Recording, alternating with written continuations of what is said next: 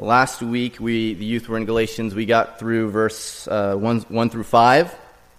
We're going to somehow try to get through the whole chapter, so we'll see how that goes. All right, Galatians chapter 3, starting in verse 1. O foolish Galatians, who has bewitched you that you should not obey the truth, before whose eyes Jesus Christ was clearly portrayed among you as crucified? This only I want to learn from you. Did you receive the Holy Spirit by the works of the law or by the hearing of faith? Are you so foolish? Having begun in the Spirit, are you now being made perfect by the flesh? Have you suffered so many things in vain, if indeed it was in vain? Therefore, he who supplies the Spirit to you and works miracles among you, does he do it by the works of the law or by the hearing of faith? Just as Abraham believed God, and it was accounted to him for righteousness. Therefore know that only those who are of faith are sons of Abraham. And the Scripture, foreseeing that God would justify the Gentiles by faith, preached the gospel to Abraham beforehand, saying, in you all the nations shall be blessed. So then, those who are of faith are blessed with believing Abraham. For as many as are of the works of the law are under the curse, for it is written, cursed is everyone who does not continue in all things which are written in the book of the law to do them. But that no one is justified by the law in the sight of God is evident, for the just shall live by faith. Yet the law is not of faith, but the man who does them shall live by them. Christ has redeemed us from the curse of the law, having become a curse for us, for it is written, cursed is everyone who hangs on a tree, that the blessing of Abraham might come upon the Gentiles in Christ Jesus, that we might receive the promise of the Spirit through faith. Brethren, I speak in the manner of men. Though it is only a man's covenant, yet if it is confirmed, no one annuls or adds to it. Now to Abraham and his seed were the promises made. He does not say, and to seeds, as of many, but as of one, and to your seed, who is Christ. And this I say, that the law, which was 430 years later, cannot annul the covenant that was confirmed before by God in Christ, that should make the promise of no effect. For if the inheritance is of the law, it is no longer of promise, but God gave it to Abraham by promise. What purpose then does law serve? It was added because of transgressions, till the seed should come to whom the promise was made, and it was appointed through angels by the hand of a mediator. Now a mediator does not mediate for one only, but God is one. Is the law then against the promises of God? Certainly not. For if there had been a law given which could have given life, truly righteousness would have been by the law. But the Scripture has confined all under sin, that the promise by faith in Jesus Christ might be given to those who believe. But before faith came, we were kept under guard by the law, kept for the faith which would afterward be revealed. Therefore the law was our tutor to bring us to Christ, that we might be justified by faith. But after faith has come, we are no longer under a tutor. For you are all sons of God through faith in Christ Jesus. For as many of you as were baptized in Christ have put on Christ. There is neither Jew nor Greek, there is neither slave nor free, there is neither male nor female, for you are all one in Christ Jesus.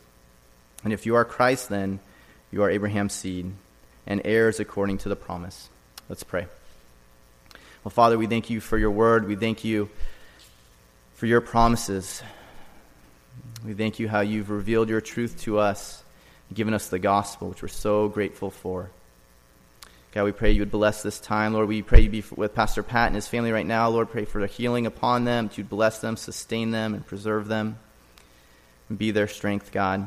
And Lord, as we open up your word and hear what you have to say, Lord, I pray for our hearts, including my own, Lord, that we would be tender to you, that we'd be ready to receive everything that you want to speak to us, that we'd hear it, understand it, and apply it in our lives. So we give you this time in Jesus' name. Amen. Please be seated.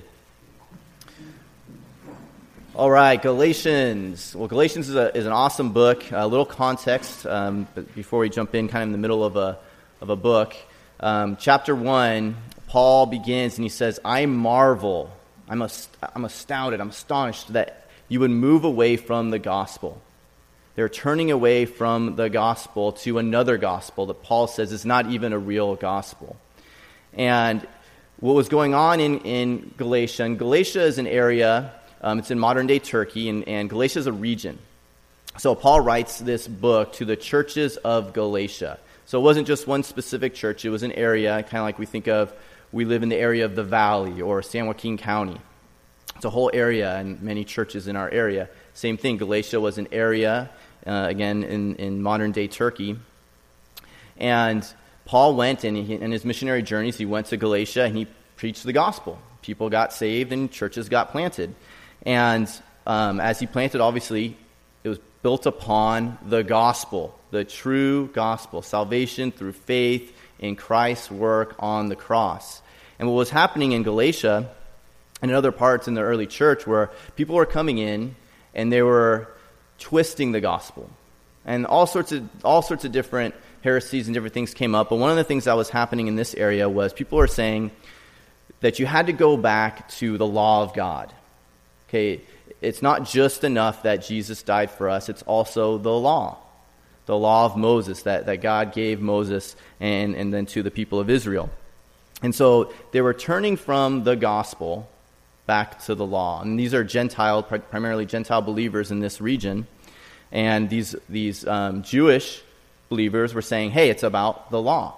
And so Paul says, I marvel, how could you possibly turn away from the gospel? It's crazy when you think about it, right? What does the word gospel mean? Good news, right? It's good news. Why would you ever leave good news to go back to something else, to bad news? But that's what they're doing. And Paul says, I marvel that you would do that. And so that's chapter 1. He gives his testimony. Part of his testimony is to say that, look, I was a Jew, and I was like a Jew of Jews. He was all about the law. When he was Saul, before he got knocked off his high horse on the road to Damascus and got saved, he was all about the law. A Hebrew of Hebrews. He knew it all, and he lived it all. And so his testimony, it has that extra weight because he knows what it's like to try to be justified by the law of God. And then in chapter 2, Paul, he kind of recites his time among them, and he talks about this encounter he had with Peter. And in our youth, we've been talking about it. We call it the junior high lunchroom moment, where there's having their agape feast, just like we're having today. That's what they would have in the early church. This time that we're gathered together and we'd fellowship. And back in Old Testament times, specifically in the Middle East, sharing a meal was like being unified. It's you become one. We're eating of the same bread, of the same food. And so there's this element of being unified. And what was happening, Paul shares a time when Peter, one of the disciples, was eating with them, and in the church there were the Gentile believers. And Peter's eating with them. He's enjoying whatever they're eating. And all of a sudden some Jewish men come in, Jewish Christians that were all about the law. And so what Peter does is this kind of classic junior high, decides to leave his table he's with and go sit with the cool kids. And he goes over and he moves and he starts sitting with the Jewish believers. Okay, and he won't eat with the Gentiles. Leaves them. And it might seem like it's something kind of silly, but Paul, he nails him for this. Because what Peter is communicating by doing this is he's saying that the Gentiles aren't really fully saved. That salvation is not just in Jesus, it's also in these Jewish traditions. Okay, and the big one that they use is this word circumcision, right? They talked about those that are of the circumcision, be the Jews, and those that are uncircumcised, the Gentiles. Okay, and if you were a Gentile, you could become a Jew, and what you would do to become a Jew, the sign would be that of circumcision. That was your kind of initiation ritual. I think about like different rituals initiating people, and that's what they did. That's how you become a Jew, is through circumcision. And so Peter is basically communicating when he decides to leave the Gentiles and go sit with the Jews, is that to really be saved, you have to also go back to the Jewish traditions. And Paul just rips him for it. He calls him out publicly. It's very specific in chapter 2. He says, before all, he says, Peter, what are you doing?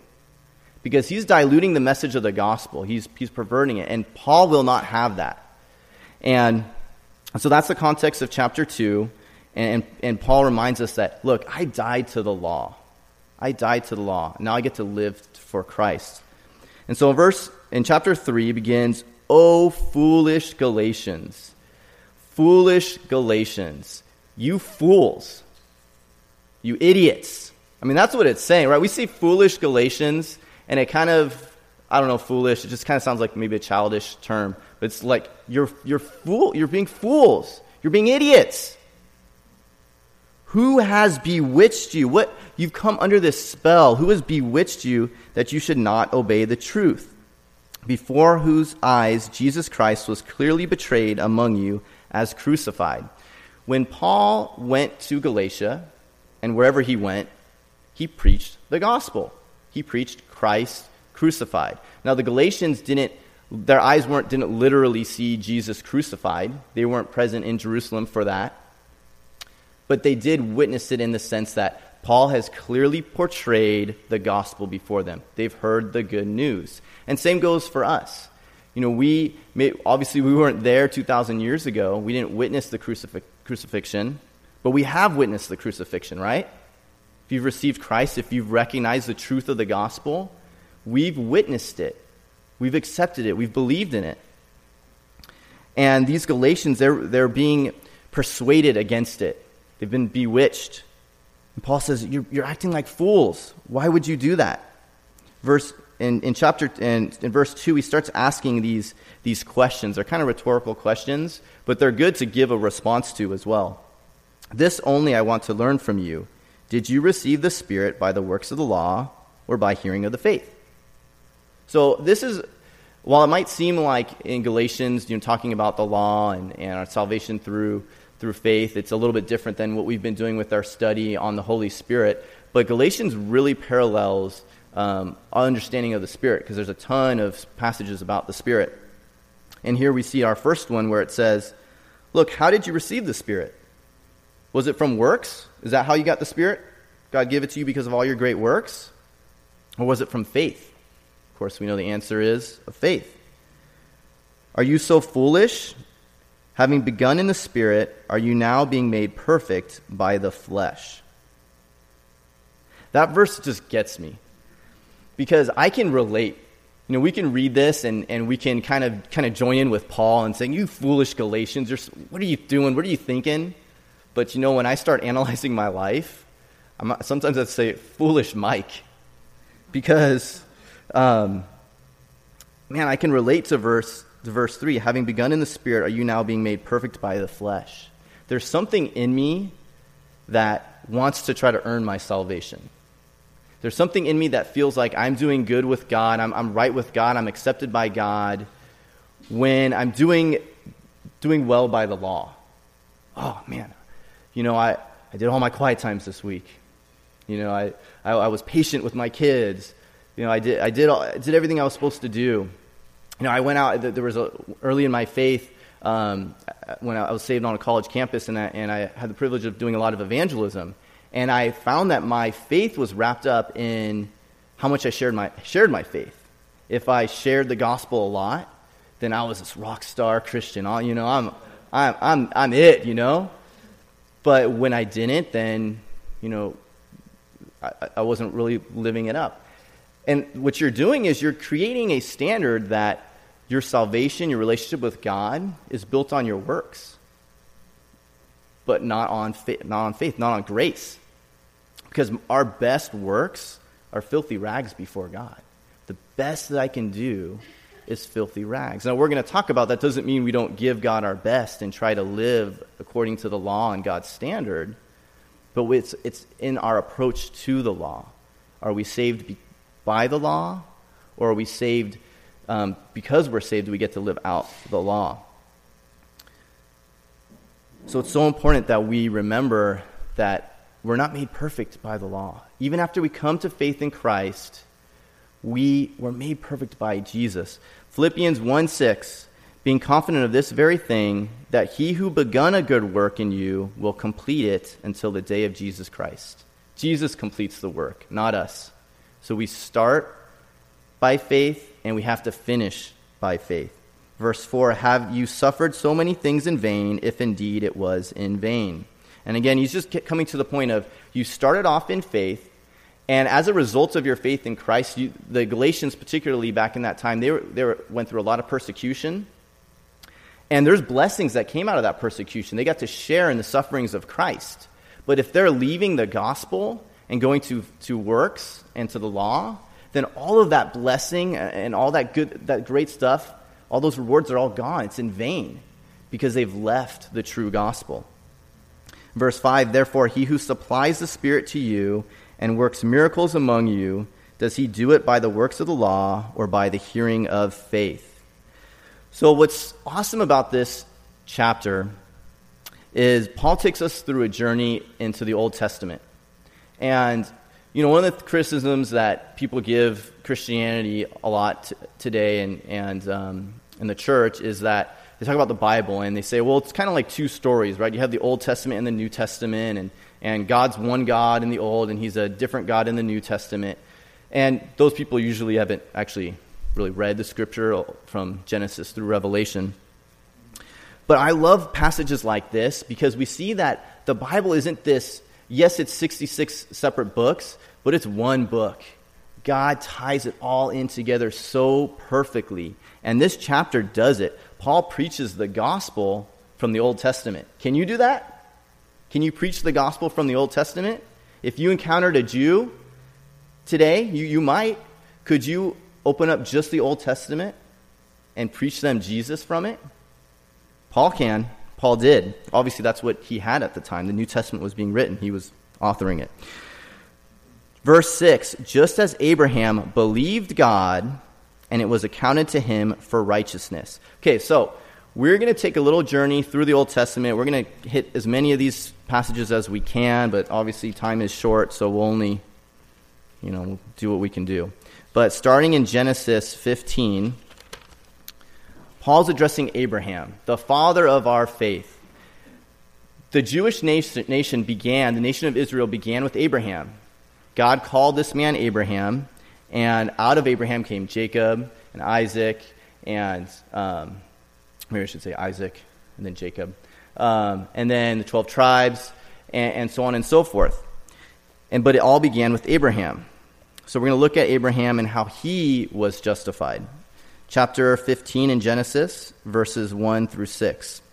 After these things, the word of the Lord came to Abram in a vision, saying, do not be afraid, Abram. I am your shield, your exceedingly great reward. Isn't that an awesome verse? I am your shield, your exceedingly great reward. That should be a life verse for us, right? That God would be our shield and our reward. Shield speaks of that he's our protector, and reward, he's everything that we want. He's what we're looking for. May God be everything that we need and everything that we want in this life. May that be the prayer of our hearts. In verse 2, but Abraham said, Lord God, what will you give me, seeing I go childless, and the heir of my house is Eleazar of Damascus? Then Abram said, look, you have given me no offspring. Indeed, one born in my house is my heir. And behold, the word of the Lord came to him, saying, this one shall be your heir, but one who will be this one shall not be your heir, but one who will come from your own body shall be your heir. Then he brought him outside and said, look now toward heaven and count the stars if you are able to number them. And he said to him, so shall your descendants be. And he believed in the Lord, and he accounted it to him for righteousness. So God gave Abram at the time, righteousness because of his belief in God and the promise that God had given him that in him would be all these descendants. And we'll look at a little bit more of his promises in a moment. But in Genesis 15, what has Abram done for God at this point? Well, he hasn't been circumcised yet. The sign of circumcision comes in chapter 17. So if we're truly saved by circumcision, then what was the deal with Abraham? God said, you're righteous now, not because of what you're going to do, not because of circumcision, not because of the law, which isn't going to come for another 430 years, but because of belief in God. Now, that belief, we need to be very careful because it's not just, I believe that God's real, he's out there, he's true, of course there's a God, how can I not believe there's a God, right? But belief means a trust in him, putting your faith and your trust in him and in his promises. And so that's what Abraham did. And as a result of him trusting it, it was accounted for him as righteousness. Righteousness just means a right standing before God. Not from works, because Abraham hadn't done the works yet. Verse 7, therefore know that only those who are of faith are the sons of Abraham. So it's really interesting when you look at what that means. We have our song, right? We like that, Father Abraham had many sons. And we all sing it. We have fun, especially with our kids. But it's so clear that being a true son of Abraham is not just genetics. Okay, you can be a son of Abraham genetically. That is, you come from his lineage. You're Jewish by blood. But you might not truly be a son of Abraham, at least not spiritually. The true sons of Abraham are those that are sons of faith, that follow in that faith in God, which is really cool if you're a Gentile, which I'm guessing most of us in here are. Okay? That we are sons of Abraham. Us too. We are also sons of Abraham, sons because we're sons of the faith, just like he had that faith and trust in God. Check out verse 8, though. This is sweet. And the scripture, foreseeing that God would justify the Gentiles by faith, preached the gospel to Abraham beforehand, saying, in you all the nations shall be blessed. Man, there's so much in this verse. Starts off with the scripture foreseeing. So you see that? Like how cool that sounds? The scripture, the Bible, foresees. The Bible has eyes. It's almost as if it was like written by God or something. Paul's saying, look, the scripture foresees that God knows what he's doing. And the end, we're in the New Testament, we know that the Gentiles they're going to have faith, that they're going to be saved. Okay? So is the Old Testament just for the Jews? Again, did God change all of a sudden? First he just had salvation for the nation of Israel, but he's like, you know what? I changed my mind. I'm going to add the Gentiles into this. Let's throw in the New Testament now. Good, we got it covered. No. Man, God loves everyone, all nations, all peoples. And we can see that back in the Old Testament. Again, a cohesive book, 66 books with separate messages, all with one main message, the gospel. And Genesis 12, 1 through 3 is what he's quoting here when he says, in you all the nations shall be blessed. I like to refer it as the Great Commission, really. When we think of the Great Commission, we think of Matthew 28, right? But we could call that the Great Recommission because Genesis 12, 1 through 3 first states it. Now the Lord had said to Abraham, get out of your country, from your family, and from your father's house to a land that I will show you. I will make you a great nation. So there's going to be 7 blessings he's going to give Abram. I will make you a great nation. I will bless you and make your name great, and you shall be a blessing. I will bless those who bless you. Trying to teach my kids this. Bless others. And I will curse him who curses you. And in you all the families of the earth shall be blessed. That last part, Paul says that's the gospel. The gospel didn't begin in the New Testament. He says, this is the gospel right here. In you all the families of the earth shall be blessed. Well, what does that mean? In you all the families of the earth shall be blessed. Abraham, in his seed, in his descendants, will be a number of really great people, men and women. One really great one. And who is that? Who is that? Jesus. Out of Abraham comes Jesus. And so the blessings, God blesses the nation of Israel in many ways. And you see this great nation, these many people that come, this land that he promised them. But the biggest blessing comes forth through Jesus, who comes out of Abraham. And so, verse 9, so then those who are of faith are blessed with believing Abraham. So all of us receive this great blessing of God through Abraham and the seed that's going to come, Jesus Christ. So there you go. If there's a couple little verses if you want to preach Jesus from the Old Testament. There's a couple that you can use. We got some more coming. Verse 10, for as many as are of the works of the law are under the curse, For it is written, cursed is everyone who does not continue in all the things which are written in the book of the law to do them. Okay, so he's already established that our righteousness comes through belief, not from works, not from the law. And so now he's going to address, look, you have a choice here. God gives us choices. You can try to be justified by the law, or you can try to be justified by the faith. Which one do you want to do? He's going to talk about the law and your attempt to be justified by that, what's going to really happen, and if you want to be justified by faith. So here you go. You want the law? Have it. But this is what it says. Cursed is everyone who does not continue in all things which are written in the book of the law to do them. So, does it say, cursed are you if thou doesn't commit murder? No. It says, cursed of you if you do not commit all of the things. A lot of times when you talk to people and you say, are you basically a good person? Why should you go to heaven, or why should God receive you? They'll say, I'm basically a good person. I've never killed someone. Okay, so that's the standard. You've never killed someone. Well, good. I'm glad. We know the standard's a little bit higher than that. Here, you're going to be cursed if you don't keep all of the law. Okay, you didn't kill someone. Good. There's more to it. If you want to be measured by the law, if you want to be accepted into heaven, into God's kingdom by the law, you got to keep all of it. And you got to do them.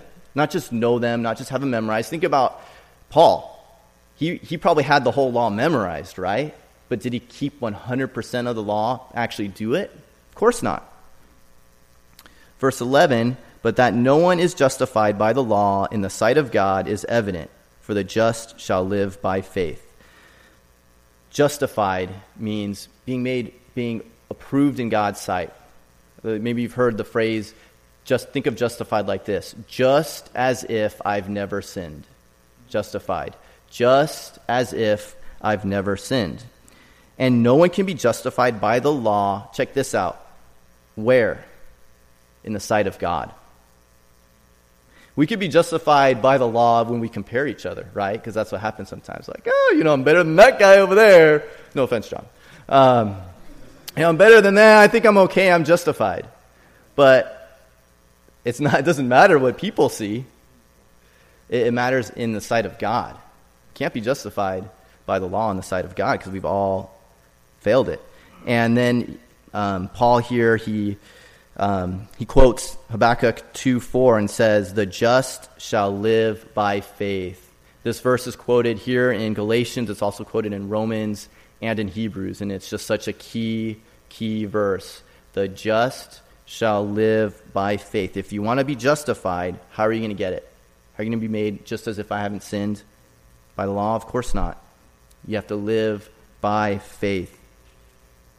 Yet the law is not of faith, but the man who does them shall live by them. So again, you can choose. You can try to be justified by the law, but that's not a walk of faith. If you want to be justified by the law, that means you have to do the law. That's how it works. So if you want to get to heaven, there is another way. Be perfect. 100% of the time. Good luck. Right? No one. We're born in sin. We can't do it. So that's why there is only one way, because we've all sinned. 13, Christ has redeemed us from the curse of the law, having become a curse for us. For it is written, cursed is everyone who hangs on a tree, that the blessing of Abraham might come upon the Gentiles in Christ Jesus, that we might receive the promise of the Spirit through faith. So Paul, as he's going through this chapter, he's really depicting the gospel. He began by saying, hey, how could you walk away from the gospel? I can't believe you would ever do that, turn away from the gospel. And so what he does is he throws in these nuggets of these little pictures and portraits of the gospel. And he just talked about, hey, look, we're all cursed. That's part of the gospel, right? That's the bad news, of course, but that we're all under sin. That's where we are at in and of ourselves, under sin. And here's the good news of the gospel, that Christ has redeemed us. Redeemed means payment. There was something that was owed, right? What was owed? The wages of sin is death, okay? So, just like I mentioned earlier, there's part of me that wants to earn it. The only thing I've earned is death, right? Because that's what my sin has earned, my paycheck. I've sinned this week. Let me go get my paycheck. and try to deposit, what do I get back? Death. That's what I would get. But Christ has redeemed us. He took that death, that paycheck that I earned, he took it. And he didn't just dismiss it. God didn't just show mercy. He didn't just dismiss it and pretend it didn't happen. God's a just God. He has to pay, sin has to be paid for. Without the shedding of blood, there's no remission of sin. So he didn't just ignore it. He paid for it. He took our sin, that paycheck that we earned, he placed it on Jesus. Our curse, we should be cursed. Think about that. We should be cursed. Because of Jesus' redemption work on the cross, Jesus was cursed. He was cursed for us. And again, I just love all this Old Testament because it makes it, when you go back and you're reading through the Old Testament, never say it's boring because it's going to keep sending you back into the New Testament, all these beautiful pictures of Jesus. In verse 13, curses everyone who hangs on a tree.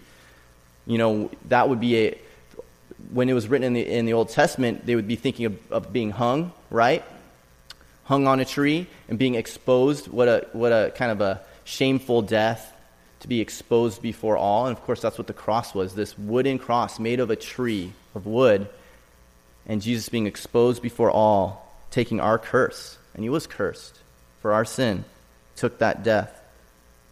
Why that the blessing of Abraham might come upon the Gentiles. Now, of course, it's not just for the Gentiles, but that's the focus of this book, is that salvation isn't just for the Jews. We get it too. Hallelujah, right? The blessing of Abraham can come to the Gentiles that we might receive the promise of the Spirit through faith. We've been talking about the Holy Spirit, and one of the things that the Holy Spirit does that we've been learning is he indwells us. And how does he indwell us, right? He is with us, convicting the world of sin, righteousness, and judgment. But then when we receive him, when we receive Christ, put our faith in him, he comes and he indwells us. And that's how we receive the promise of the Spirit through faith. Brethren, I speak in a manner of men, though it is only a man's covenant, yet if it is confirmed, no one annuls or adds to it. Now to Abraham and his seed were the promises made. He does not say, and to seeds as of many, but as of one, and to your seed, who is Christ. And this I say, that the law, which was 430 years later, cannot annul the covenant which was confirmed before by God in Christ, that it should make the promise of no effect. So what Paul is doing here is he's saying, look, even when men make a covenant, you can't break a covenant, especially back in that day. You committed that, right? We sign our name or we shake our hands. The Bible tells us, let your yes be yes, your no be no. A covenant is supposed to hold up. Even for men, we realize that. And Paul is saying, look, God made the covenant. And if God makes it, of course it's going to hold up. It talks again about the seed, when it's referring to seed, Abraham's seed. It doesn't say seeds. If it said seeds, plural, it would refer to just all of Abraham's descendants. But seed, singular, means it's referring specifically to one descendant who is, of course, Jesus. Yeah, Jesus. And again, that this promise was made 430 years before the law. Okay? So you can't say Abraham. What about Abraham and Isaac and Jacob and the 12 tribes of Jacob? Were they not really justified because they didn't have the law? How does that work? Well, it wouldn't work if we were justified by the law.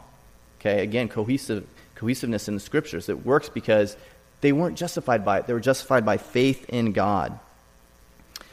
And 18, for if the inheritance is of the law, it is no longer of promise, but God gave it to Abraham by promise. We have an inheritance, and it's a promise.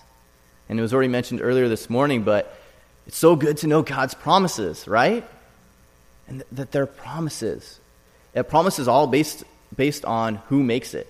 I can trust it because God's making the promise. We'll probably have people we know in our lives, in our families, who make promises and they don't hold up to them, right? Oh, I promise I'll, I had a cousin growing up that would often promise that they would come see us, and my little sister would always get so excited, I can't wait to see my cousin.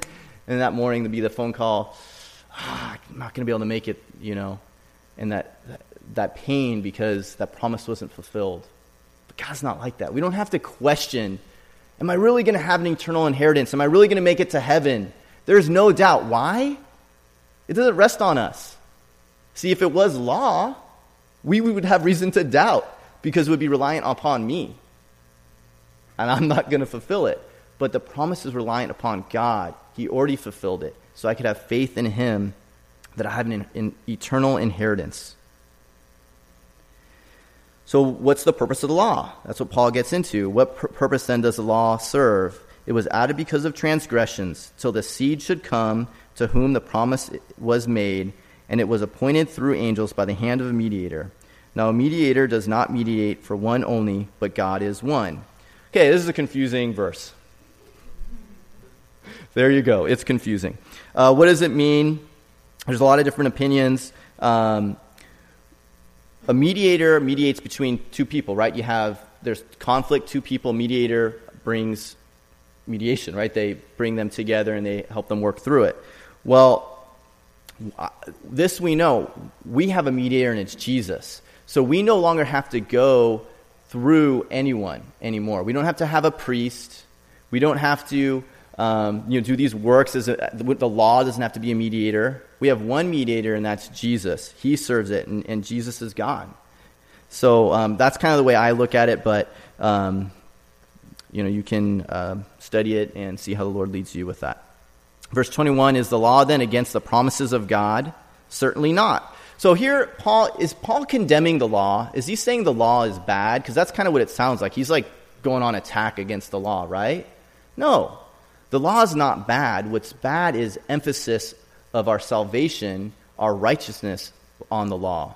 The law is good because it serves purposes. It serves a lot of purposes. One, the youth recently went through the 10 Commandments. And a lot of those laws, I want them to keep. Okay? We already talked about murder. Let's keep that commandment. That's a good commandment. That will make our lives a little bit better if we don't murder each other. Let's not steal from each other. That's a good commandment. So a lot of the law, it's because we're sinners and we're prone to do evil things, and the law helps us be civil, right? The law helps us to love each other, shows us ways to be kind and love each other. But the law also points us to Christ because it shows us that we don't do those things and we need salvation. So Paul says, for if there had been a law given which could have given life, truly righteousness would have been by the law.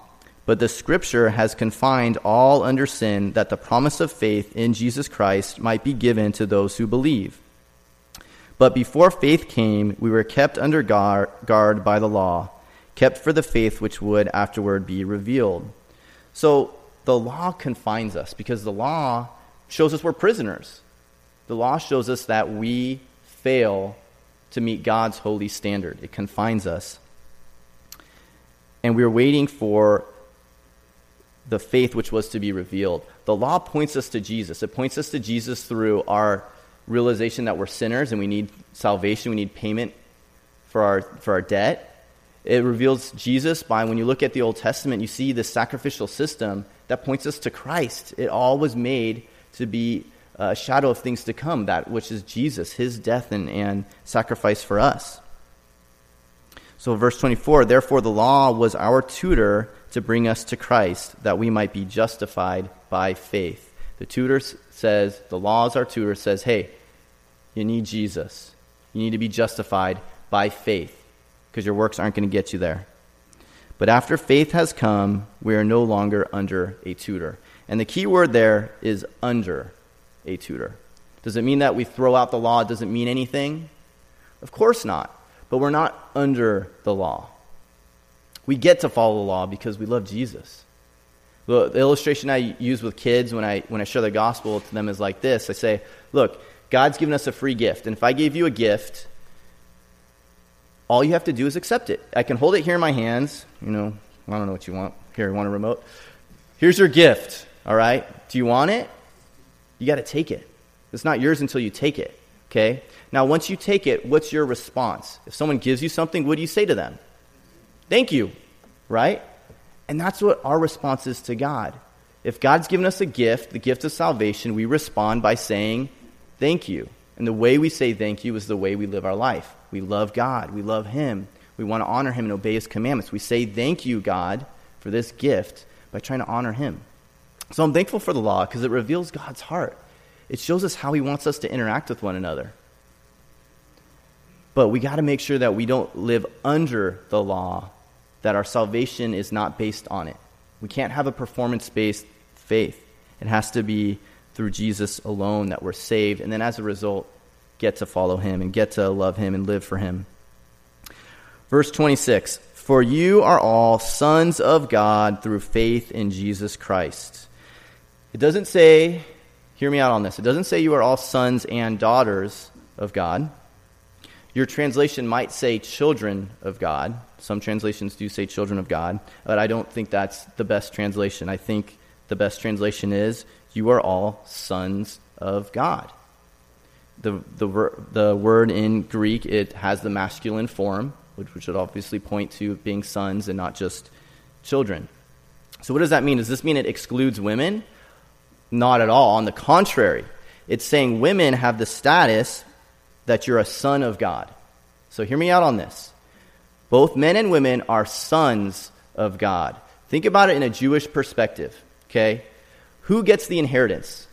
If you had a family, you had kids, you have, 5 kids and a couple of daughters, that inheritance would be divided among the men, okay? Not the women, be among the men. So the man carries on. And even in our day, we have some of that still with traditionally the women take on the man's last name. So there's still a little bit of that in our culture where the woman goes and becomes part of the man and takes on that name. But ladies, you are also a son of God because you get the inheritance. This, in fact, not only does it include women, but it elevates them on equal playing field as men. Okay? You want to be a son of God because you get God's inheritance too. Isn't that awesome? Through faith in Jesus Christ. For as many of you as were baptized into Christ have put on Christ, there is neither Jew nor Greek, there is neither slave nor free, there is neither male nor female, for you are all one in Christ Jesus. And if you are Christ, then you are Abraham's seed and heirs according to the promise. We're united in Christ. That's what it's all about. Unified through Christ. It's Jesus that brings us together. I can be friends with a Dodgers fan because of Jesus. It can happen. Niners and Raiders fans, we can sit together during our agape feast here because of Jesus. And it's unfortunate because that's actually not, we kind of joke about that, but it actually is kind of true that, we get these cliques and these groups, and we can really get angry at other people and other ethnicities. That's part of our heritage as people, right? We look at certain people and they're not really people because of their skin color. Whatever it might be.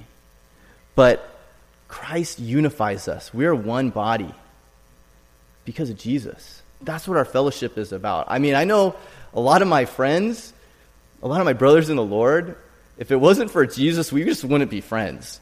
They're great people, but we share nothing in common other than Jesus.